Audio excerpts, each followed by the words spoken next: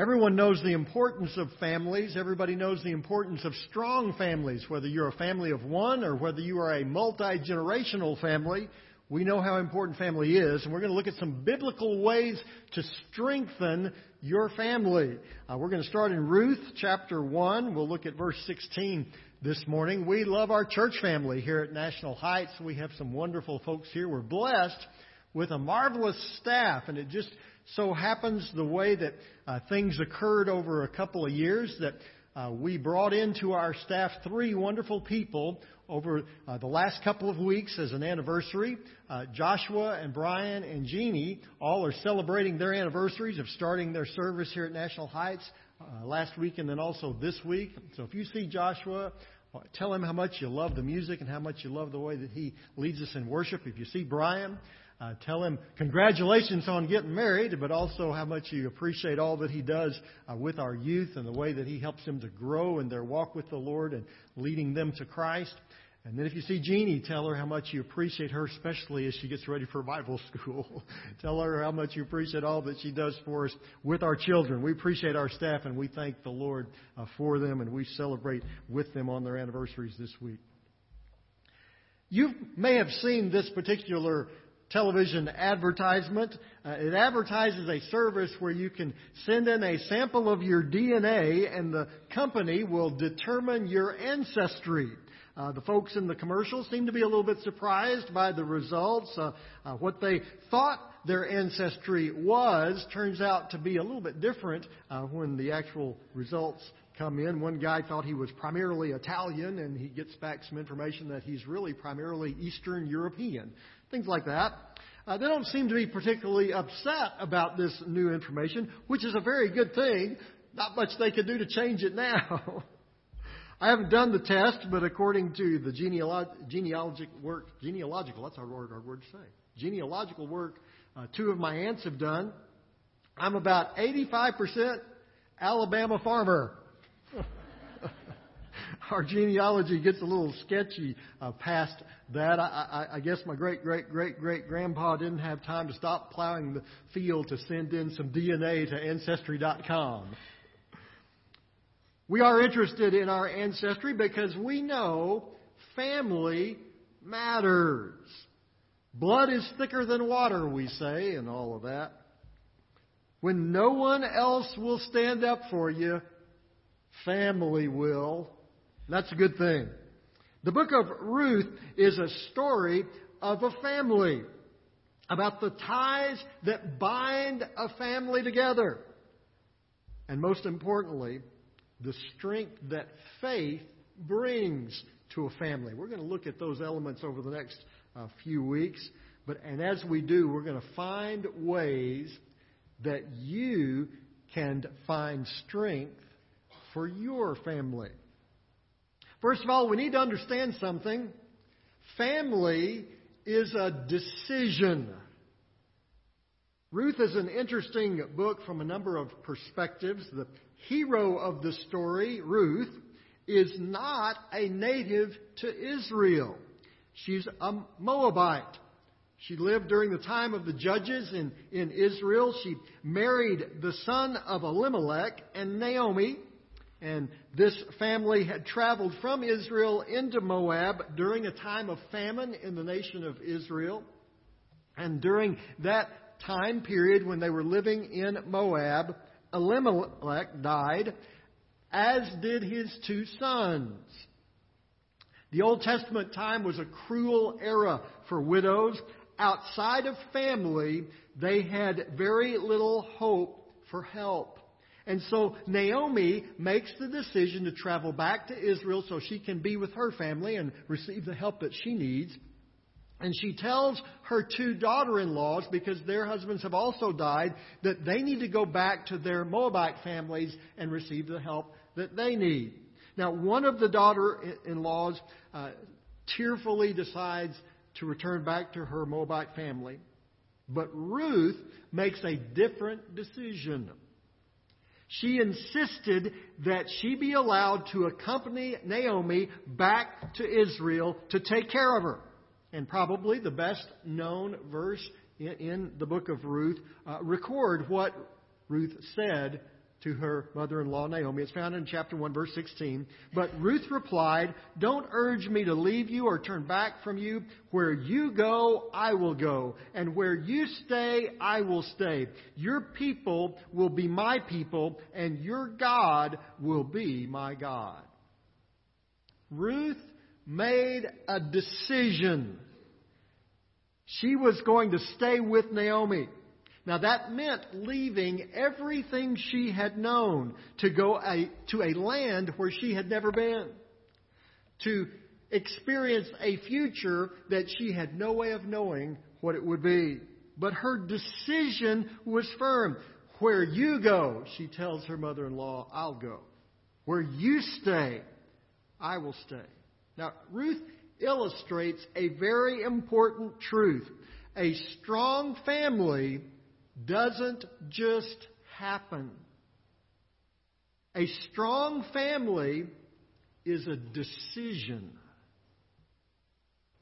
There were no doubt several factors that went into Ruth's decision to accompany Naomi, and we're going to look at several of those, one very important one in just a moment. But first, let's pause at this very important truth.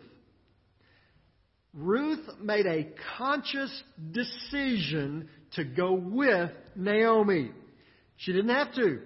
She was under no moral, legal, or cultural obligation. In fact, her culture would have dictated that as a widow, she do the exact opposite, that she go back to her own family. That was what would have been best, at least from an earthly view. It would have been better from an earthly perspective for Ruth to look out for herself. And in fact, that's what Naomi told her to do. Naomi told her, you need to take care of your own self. I can't help you. You need to go back to your family where you can get the help that you need. But instead of putting herself and her own needs first, Ruth made a decision to put Naomi's needs ahead of her own. And that, in a nutshell, is the decision that makes a family strong. The decision to put someone else ahead of yourself. Now, parents understand how that works. From the diaper changes to the visit to the pediatrician and having to sit in the sick baby waiting room with everybody else's sick kids running around, to the piano recitals, to the baseball practices in 98-degree weather. As parents, we recognize when the needs of our children come first. We make a conscious decision out of deep, abiding love that, yes, I will clean that poopy diaper. Ruth made a decision. She would go with Naomi. So today, I invite you to make a decision. Make a decision today for your family. Decide that, yes, we're going to have disagreements. Yes, it's going to be tough. But whatever else, we are family. Whatever the future holds, our family holds. Whatever storms life may bring, our family will ride them out together. Now, that doesn't just happen. You have to make it happen. And it's hard. In fact, it's impossibly hard. It was for Ruth. Yet something made this work. What was it? How did Ruth come to make this decision that for herself, from earthly signs, was a terrible choice? How did she do that? Just like choosing to stay with Naomi was a decision, Ruth made another decision. A no turning back, burn the boats, this is where I stand decision. Because not only is family a decision, even more importantly, faith is a decision. Ruth's decision to go with Naomi was monumental enough. But she made an even more monumental decision that day. Listen again to her words. There in verse 16, but Ruth replied, "Don't urge me to leave you or turn back from you. Where you go, I will go. Where you stay, I will stay. Your people will be my people, and your God, my God." Ruth had grown up in the worship of the Moabite god Chemosh. That's all she had ever known growing up. We're not given all the details, but something about her time with Naomi's family changed that. Now, obviously, she saw their faith, especially the faith of Naomi. And what she saw changed her. Ruth could no longer follow this false god of her home country. She didn't just decide to stay with Naomi. Her decision went much deeper than that. Ruth decided to follow the one true God. As she tells Naomi what her choice is, Ruth uses the Hebrew name for God, Yahweh or Jehovah. And that's significant. The normal way for a person who was not from Israel to talk about the God of Israel was to use another term, the term Elohim. It's often translated as Lord in our Scripture, but Ruth doesn't do that.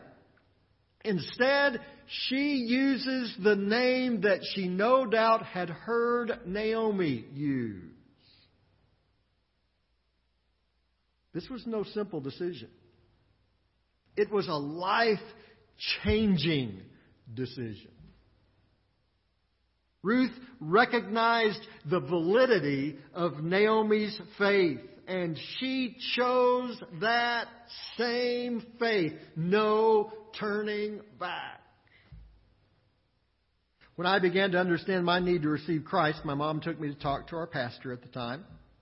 And he explained the gospel to me, how Jesus died on the cross for our sins and how he rose from the grave. And I knew all of that. I'd been hearing that story since I was in the cradle roll. I understood all of that. But I knew that the time had come in my own life to take that next step. It was more than just knowing the stories. It was more even than just a heart knowledge.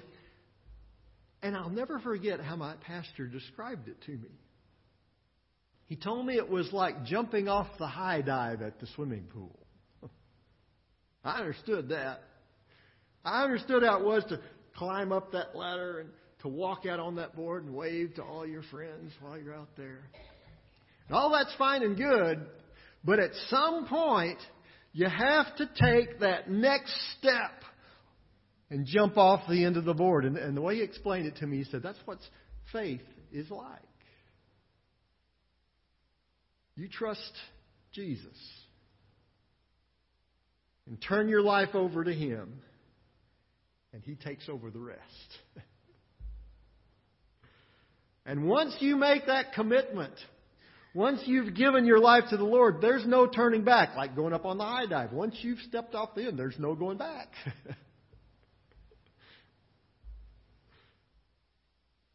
My pastor explained to me that if by faith I would trust in Christ, I would take that step. I would make that decision. And Jesus would do the rest. No turning back. Ruth made that kind of decision. She not only followed Naomi, more importantly, she followed God and never looked back. That's the secret to a strong family. The willingness to commit completely to God, to fully trust Jesus Christ, first of all for your salvation, for your own personal relationship with the Lord. To say to Jesus, you are Lord of all. I commit everything to you. I commit my sin to you. I seek the forgiveness that only you can give. I commit my talents to you. I want to do my very best that I can for you in whatever way you lead me to do. And I commit my family to you. The most important thing that you've entrusted into my hands. I give it to you, God. You see, that's what Ruth did. And at that particular moment, she was a family of one. She'd lost her husband. She didn't have any children. And so it was just her. And Ruth came to a point in her life where she said, okay, God, I commit that, what I have, to you. God, I'm going to serve you. And that led her to follow Naomi back to Israel. And we'll see the rest of the story, which you know, this very familiar story, how God will work through a series of events that will one day lead Ruth to be an ancestor to King David of Israel. But not only that, she also becomes an ancestor to Jesus.